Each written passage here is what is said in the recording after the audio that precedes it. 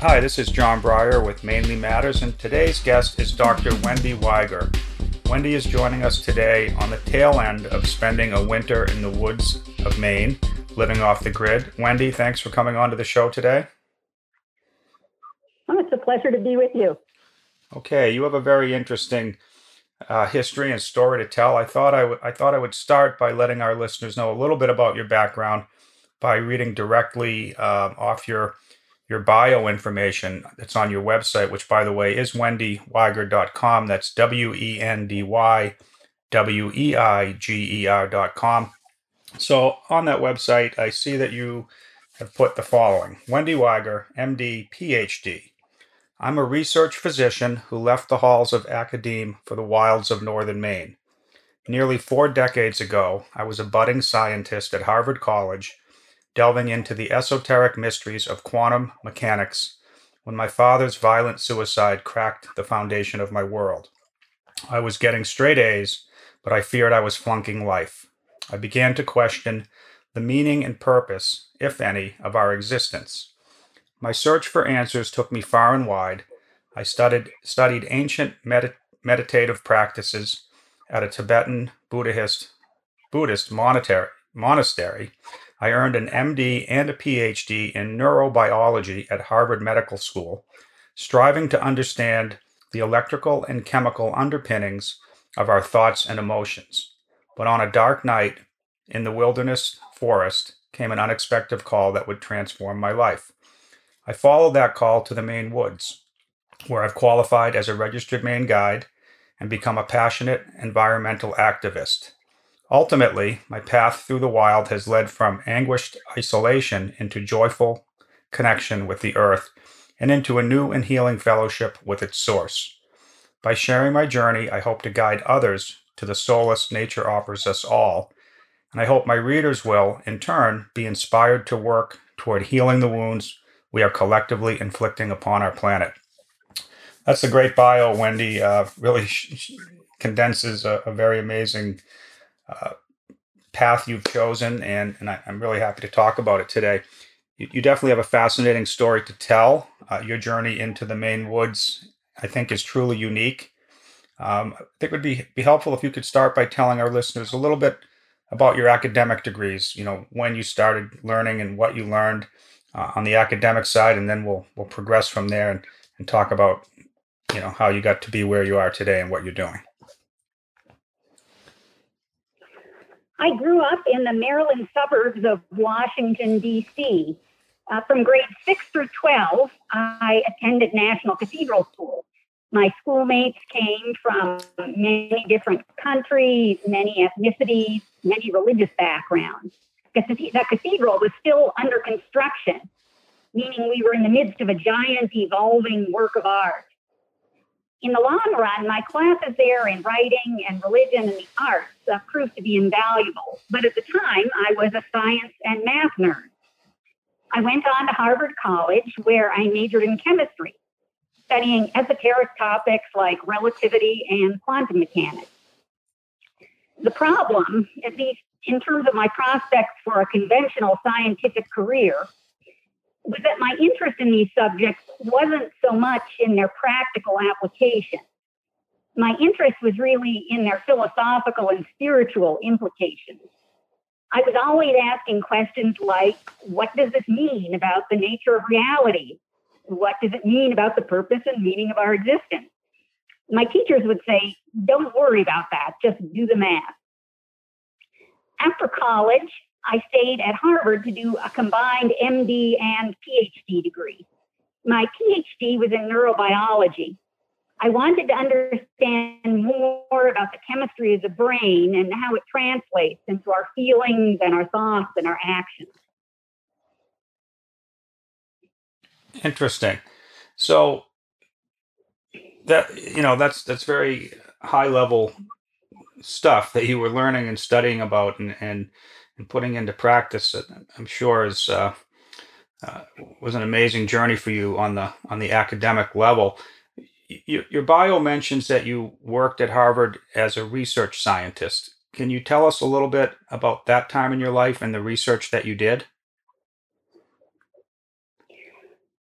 Well, for my PhD thesis, I did laboratory research on the biological basis of aggressive behavior. The animal I studied is one that is near and dear to the hearts of Mainers, that's a lobster. You wouldn't know it from looking at them crammed into tanks with their claws bandaged shut, but in the wild, lobsters establish social hierarchies by fighting. One of the chemicals that's involved in lobster aggressive behavior is serotonin, which is a chemical that plays an important role in our own human brains and that influences our emotions and our behavior. After I got my MD PhD, I did an internship in internal medicine, and from there, I went on to a research fellowship. I worked at Harvard Medical School's Osher Institute. It was founded to study complementary and alternative therapies from a scientific perspective.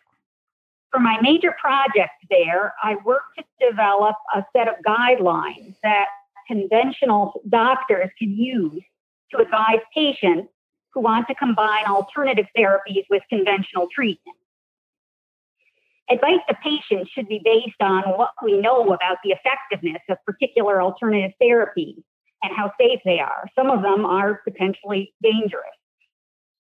And what we know about how they may interact with conventional treatments, such as prescription medications.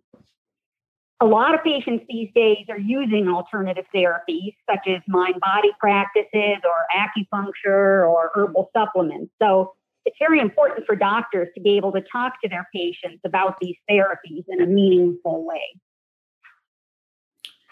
Interesting. Yeah, thank you. I agree with you with what you were just talking about. I've seen in my own life and in um, the lives of some of my friends and people that I know well, using some of these alternative therapies, supplements, herbal supplements and stuff can have a great effect, and you don't necessarily have to rely completely on pharmaceutical drugs and those sort of things.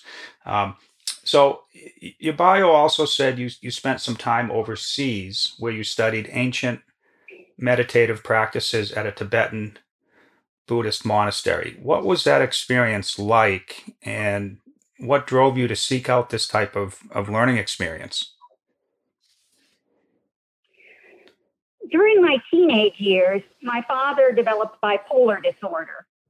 His mood swings and his delusions made our home increasingly chaotic and at times even frightening.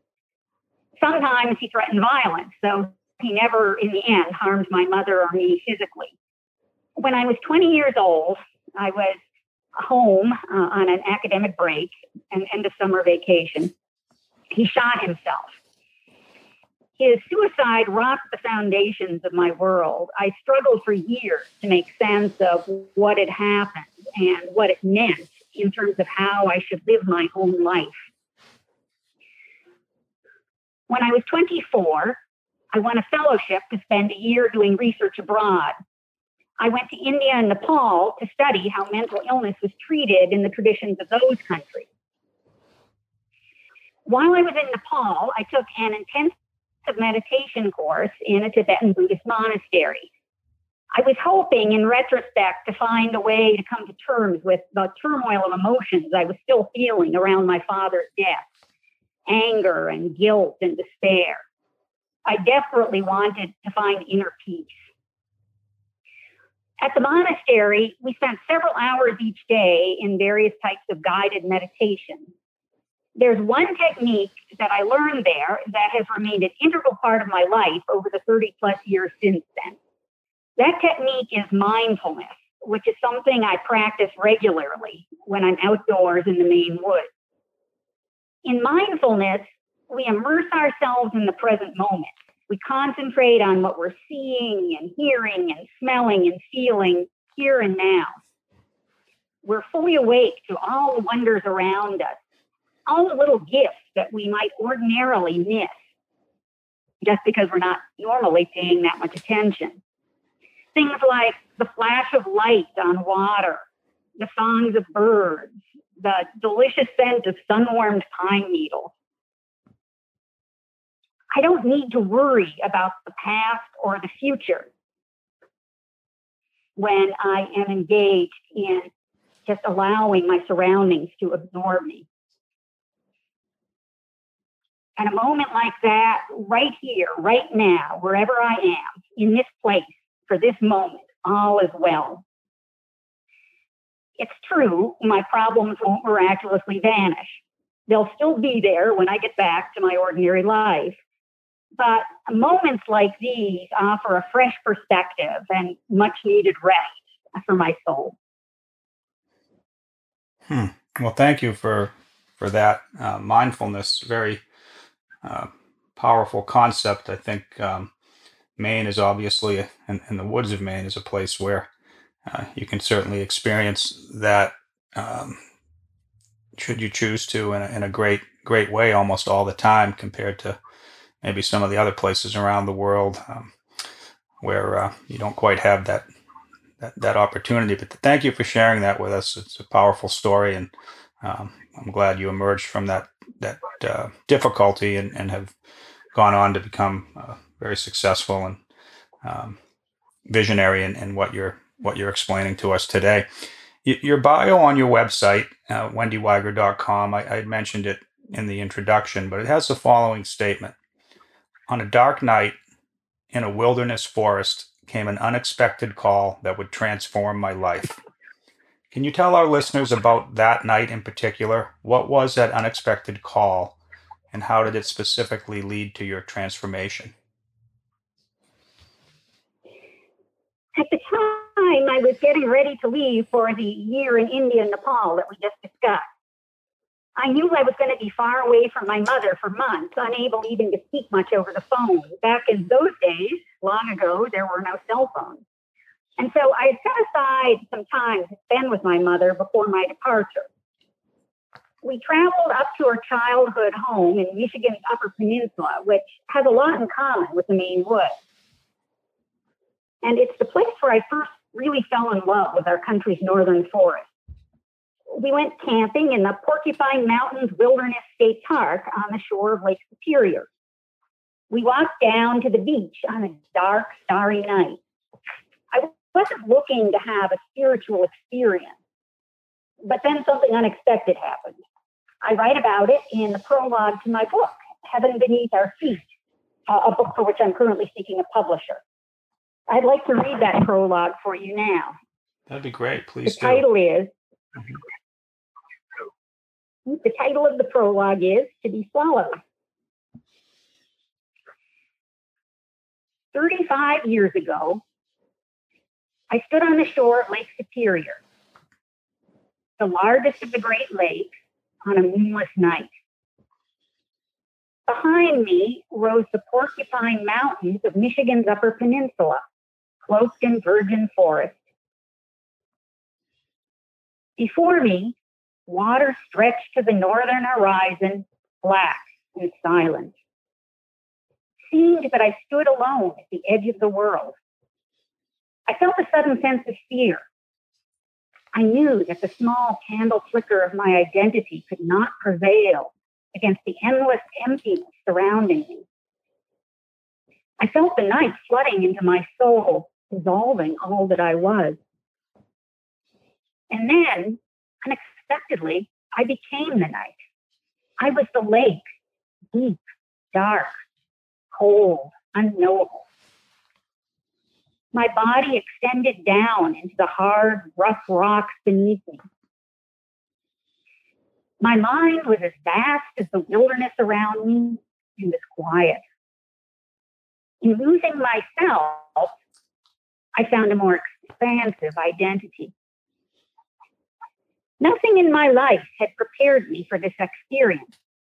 I was 24 years old. I had always lived in cities and was raised from early childhood to follow a scholarly path. I had been taught to approach the natural world analytically. To a certain extent, I had been encouraged to admire nature's beauty, but in a detached, intellectual way. On that night, my relationship with the natural world became intimately personal. The wilderness spoke to the core of my being in a language far older than any human tongue. My spirit melted into an infinite river of ceaselessly flowing energy.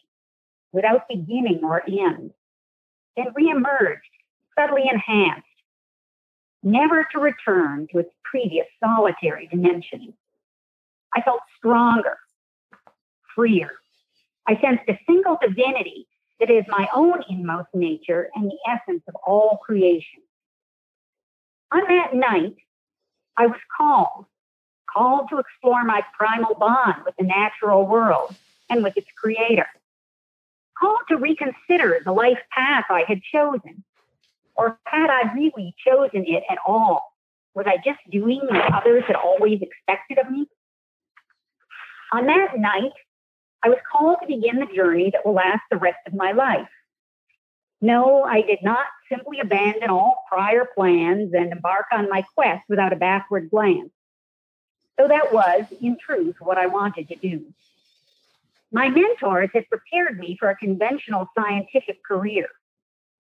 I feared they would disapprove, would tell me that I was wasting my abilities, wasting the considerable resources they had poured into my education. I fully valued the importance of their work, but I now knew that my own work lay elsewhere. I wanted to pursue what they would consider a mere illusion, something that could not be measured or quantified, something that did not even exist. How could I explain the deeper reality I sensed that night? In the end, the call was too strong to ignore. I got going, slowly, tentatively, hesitantly at first. 30 years later, the journey continues. I've traveled outwardly, up mountains and down rivers, eventually settling in the Maine woods. And I've traveled inwardly, seeking my authentic self. Along the way, I have found healing on multiple levels: physical, emotional, spiritual. Wow. Thank you. Thank you for sharing that with us. Amazing that you had the courage to kind of take that bold step from that night, looking up at the stars to doing what you've done with your life. A lot of people wouldn't have the courage to do that, and maybe you'll inspire others to think differently through telling us this story. When you transitioned from urban academic life, to the Maine woods, what led you to choose Maine? Tell us a little bit about that. When you finally decided, okay, I'm going to make this change. Um, what led you to choose Maine specifically, and what was it like moving from that, urban environment into the woods? When I was 27 years old, so a few years after my study in the monastery and my experience on the shore of Lake Superior, and when I was 27, that was 7 years after my father's death, I learned that a dearly beloved aunt was dying of ovarian cancer. And somehow the impending loss of my aunt opened the floodgates of all the lingering pain that I held inside me from my father's death. I fell into a very dark depression. I actually thought of following my father in suicide. But I realized I didn't really want to die. What I wanted was to find a reason to live. So I took the summer off from the lab where I was working, and I went home to Maryland to help care for my aunt. And I thought care for myself as well. I got psychotherapy. I had a friend who owned a horse farm about 20 minutes drive from our family home. Whenever I had free time, I rented a horse and roamed the local fields and woods and streams. While I was out riding, I allowed the landscape to absorb me and my pain eased. I could feel the earth embracing me, calming me. I could feel my soul begin to breathe. In the fall, I went back to Harvard, but with a new spirit. I hoped to share the healing I found in nature with other folks who were struggling. This was a long-term goal. It was not something that happened overnight. I remained in Boston for several years to complete my degree and also do some postgraduate training and research. We've talked about some of that. My mother, who had always been my best friend, sold the family home in Maryland, and she moved up to join me. During vacations, my mother and I began to search for a land that felt like home, a place where we both felt we wanted to spend the rest of our lives. As I mentioned, my mother's roots were in the woods of Michigan's Upper Peninsula. We both felt strongly drawn to our country's northern forest. We seriously considered Alaska, and I spent 6 weeks there working in a hospital operated by a native tribal organization. But in the end, we drove just 5 hours north from Boston to Moosehead Lake, the gateway to the Maine woods. And pretty much the moment we laid eyes on it, both of us knew we were home. 17 years ago, when I was 42, my mother and I left city life behind once and for all and moved to the town of Greenville at the southern tip of Moosehead Lake. My plan was to write about our relationship with nature. I hope to guide my readers into deeper, more joyful connection with the natural world so they could find healing in nature as I had done. I also hoped that a deeper connection with nature would inspire people to take better care of the health of the earth. I didn't see my new path as a departure from my career in medicine. I saw it as the practice of medicine in a broader sense. Of course, life always has plenty of twists and turns. And since moving to Maine, I've done more than just write. I've devoted considerable time and energy to environmental advocacy. And I've thrown myself into learning wood skills. As you already mentioned, I've become a registered Maine guide. While my mother was alive, we lived in a house in Greenville, a conventional on-the-grid house. But we bought 12 acres of remote land on the shore of First Roach Pond, just east of Moosehead Lake, where I am now. I'm speaking to you now from that land. And we built a one-room off-the-grid cabin where I'm sitting right now. It has no running water or electricity. Mother and I spent many, many happy days enjoying our land and cabin together. Mother passed away several years ago at the age of 88, and according to her wishes, I scattered her ashes along our shore. Since then, I sold the Greenville house, and the cabin has become my primary residence. Just this past winter, I realized a long-cherished dream, spending a full winter living in the cabin. Wow. Thank you for, again, sharing some very powerful personal information with our listeners. I can relate in a certain way to what you just said. I actually went to high school in Arlington, Massachusetts, which is right, next to Cambridge, 7 miles outside of Boston, before I ended up going to Maine full time, going to the University of Maine and then grad school in Maine. And I have a home on McGraw Pond in Oakland.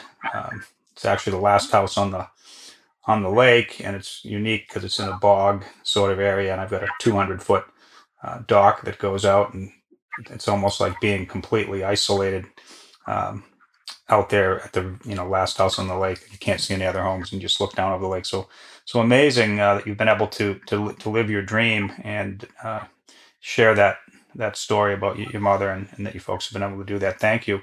Talking about your recent adventure and living out one of your dreams, which was spending an entire Maine winter in that cabin in the woods off the grid. Before we get into that, let's just talk briefly about your recent book, Living Every Season, A Mindful Year in the Maine Woods. What drove you to author that book? What's it about, and where can our listeners get a copy of that book if they want to read it? I'm first and foremost a writer, but I find a lot of joy in nature photography too. So in Living Every Season, I've chosen some of my favorite photos to guide readers through the 4 seasons of the Maine woods. I do include some of the photos that you would probably be expecting, dramatic photos of sunsets and mountain vistas. But a lot of my photos focus on small details casual observers might miss. For instance, things like tiny maple blossoms scattered on spring snow, or a delicate shadow cast by small leaves onto a trailside stone. I pair the photos with text that interprets both the science and the art of the images. I want readers to feel like they're standing right next to me, seeing what I'm seeing and feeling what I'm feeling. I hope the book will enhance readers' sense of wonder and will help to open their eyes and their hearts to the natural world that is always around them wherever they may live, even in cities. For people who would like to buy a copy of Living Every Season, it's available online through my website, which you already mentioned, at wendywiger.com. And just in case anybody is joining partway through the show, I'll spell that out again. I hope you don't mind. No, go ahead, please. W-E-N-D-Y. Oh, here we go. WendyWeiger.com.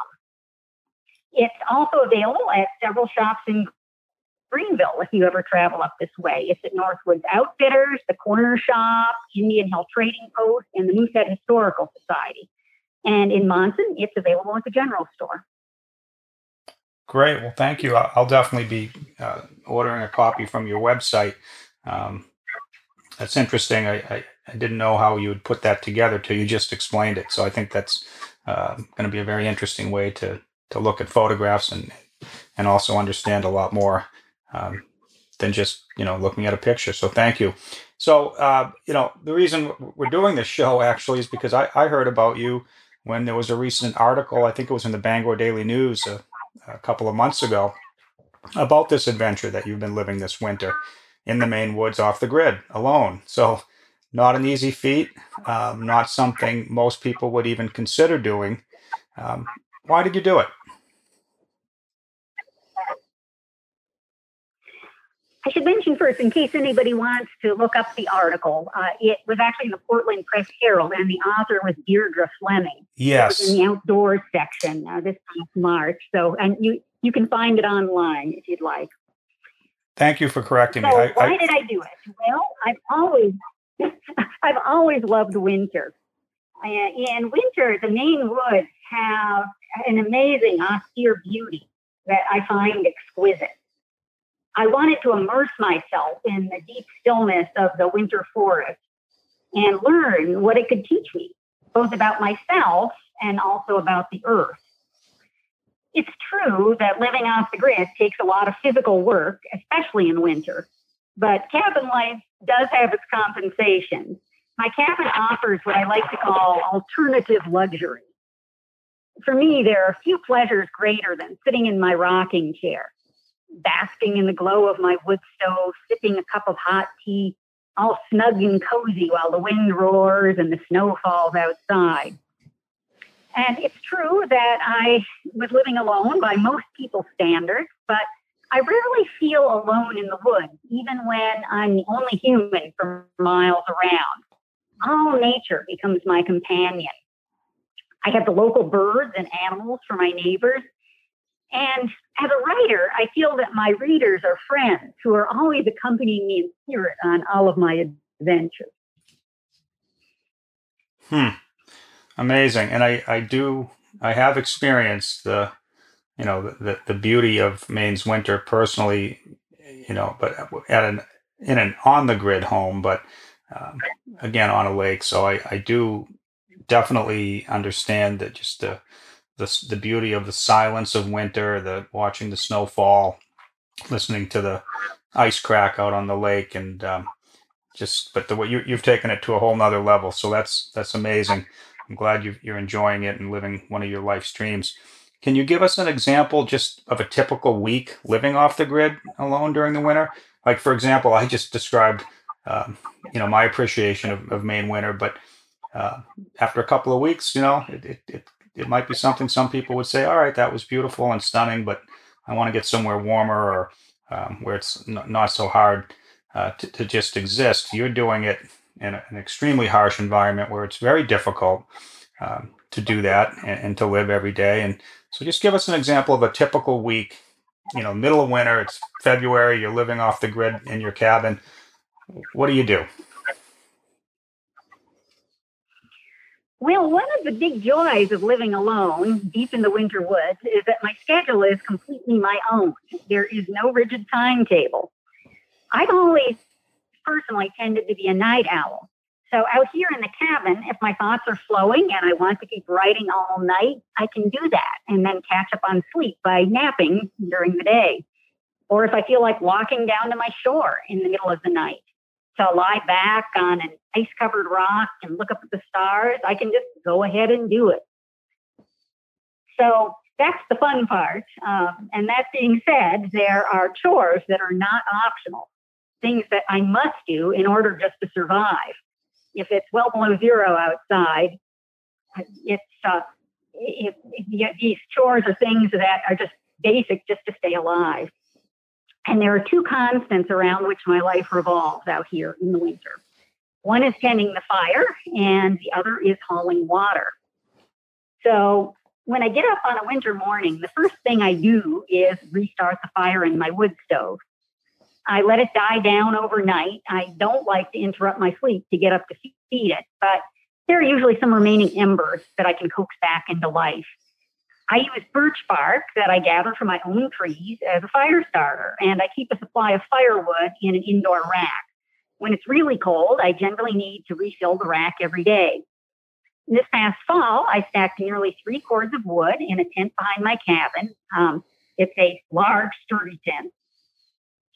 And so I go out behind the cabin and I pick up an armload of wood from the tent when I need to fill that rack. And my next stop from there is my splitting block. I use my axe and wedge and sledgehammer to split the wood into smaller pieces that will ignite more easily.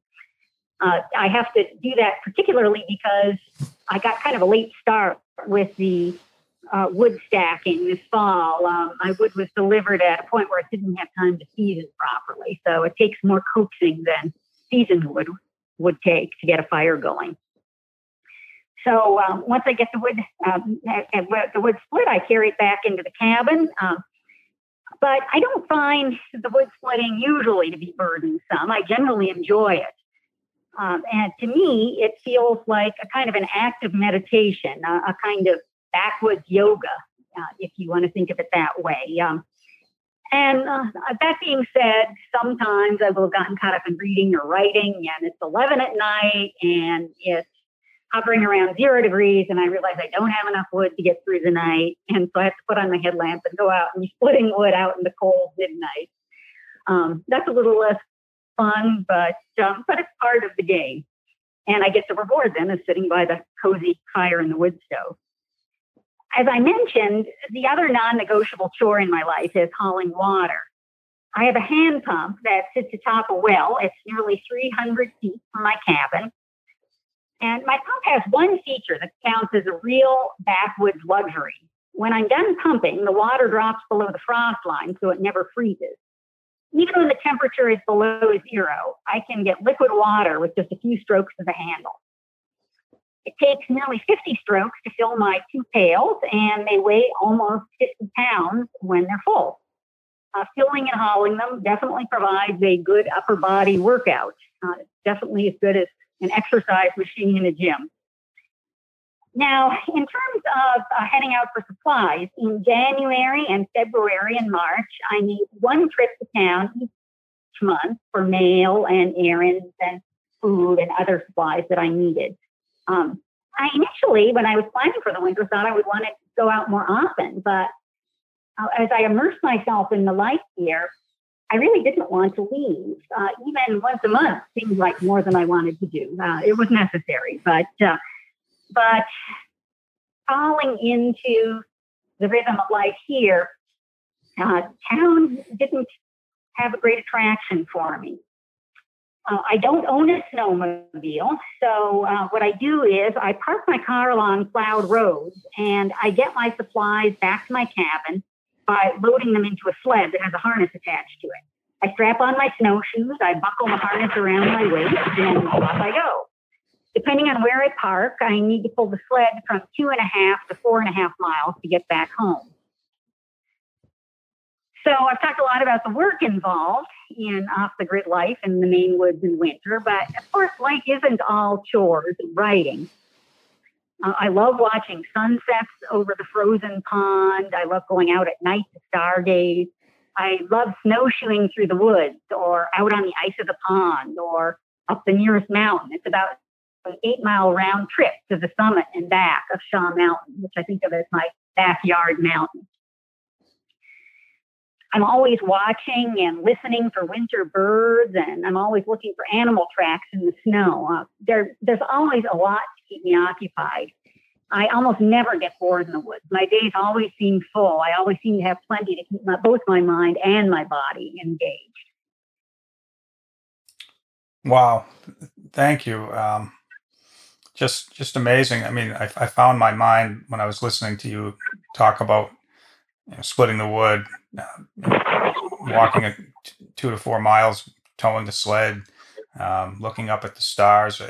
I thought about myself when I've done some of those things. It really brought me into the Maine winter in my own mind, and definitely an amazing experience. I think a lot of people don't have the ability to do that, just given their life circumstances, but wonderful that you're being able to experience that, and it's amazing.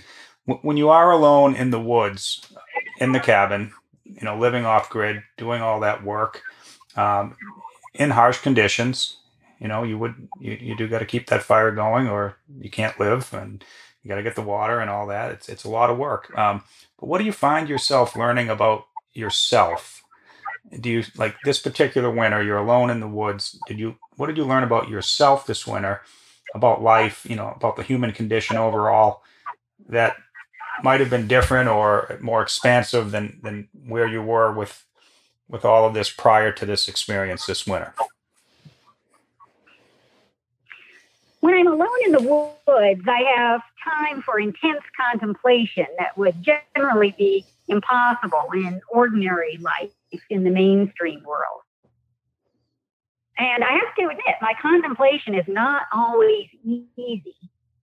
When doubts or fears or regrets come up into my mind, I can't fall back on the endless supply of distractions offered in modern high-tech society. I can't turn up the stereo or binge on Netflix. I have no choice but to think things through. Somehow, when I wrestle with all of these emotions that sometimes are wonderful and sometimes they were emotions that I wished I weren't feeling, somehow the stillness of my surroundings has helped me to be gentler with myself. The woods and waters and mountains, the winds and the snow seem to be whispering peace to my heart. They seem to encourage me to reframe my shortcomings and my disappointments as opportunities for future growth rather than sources of crippling regret. I started the winter with the intention of accepting whatever experiences came my way, whether they were joyful and beautiful or grueling and uncomfortable, as learning opportunities. If I find myself getting frustrated or anxious, I try to remember, and it's not always easy, but I try to remember to take a mental step back and ask myself, what am I supposed to be learning from this situation? I'm gradually getting better at trusting in my path. Of course, it's natural for us humans to fret over all the uncertainties, to worry over all the things that could go wrong. But I'm growing stronger in my faith that if I'm truly meant to accomplish something, and if I do my part to work toward achieving that goal, then the means will be provided for me to get the job done. Thank you. Thank you for sharing that. So, winter's wrapping up. Spring is here. Summer will be here soon. When you emerge from the isolation and the challenges associated with your time in the woods, do you find that to be an uplifting experience? And how do you feel your time alone in the woods enhances your life when you do transition back into more of an integration with mainstream society?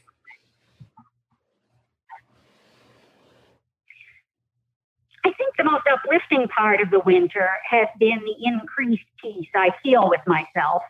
I talked about that just a little bit in my answer to your previous question. Mm-hmm. So I feel increased peace with both the parts of myself that I like and the parts of myself that clearly need some improvement. I've grown more comfortable with thinking of myself as a work in progress, a highly imperfect person, but nonetheless trying hard to follow the path that is right for me. What I'm hoping is that I'll be able to hang on to that perspective in the mainstream world when I get back into it. Out in our ordinary world, the hectic din can drown out the quiet inner voice of the spirit. I expect you experience that as well in the contrast between your life on your lake and your ordinary life out in the world. Yes, definitely. What I'm hoping is that I will be able to continue, when I get back into the ordinary world, to view every experience as an opportunity for growth, as I've tried to do here. And I'm hoping that I will welcome every person I meet as a potential teacher. I also want to remember to practice mindfulness of the natural world wherever I am. Even in cities, there are flowers that bloom and birds singing in trees along the street or in parks. And if you look up, there are clouds drifting through blue skies. If we pause to notice and give thanks for these everyday natural miracles that are available to some extent, I know I'm blessed here to have them in such abundance, but they are available everywhere to some extent. And I think that pausing to notice and give thanks for these miracles will enrich my life anywhere I may be in the world. Yeah, definitely. Thank you. There's something about Maine in general. Just people, many people, most people that I know that experience Maine in some part of their lives, whether it's being born and raised there, or going to college there, or working there, or moving there. It's something that really stays with you, and I think most people that experience Maine don't get to experience it the way you are doing.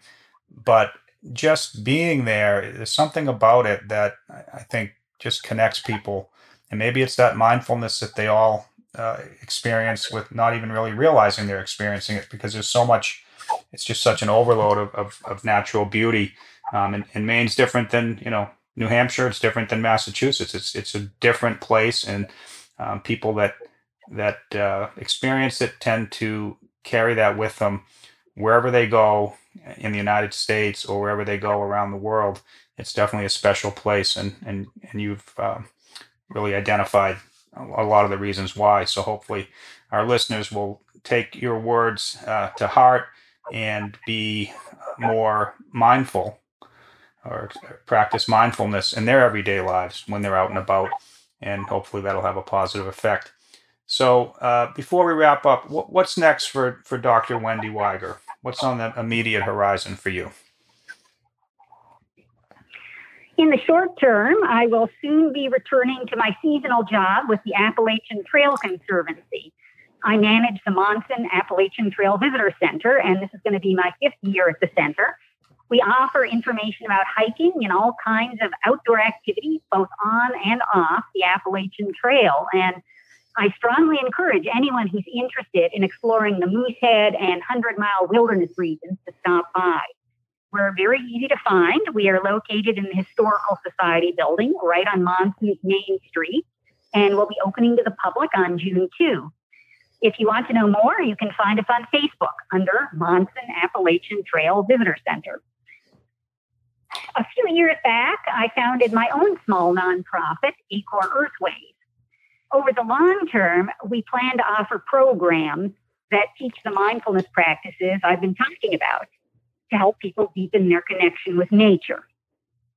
So that will be on the longer term horizon. I had just started offering multimedia presentations when the pandemic hit. So those have been temporarily suspended, but I hope to get those started again, and to offer outdoor as well as indoor presentations. I plan to offer mindful nature walks and hikes.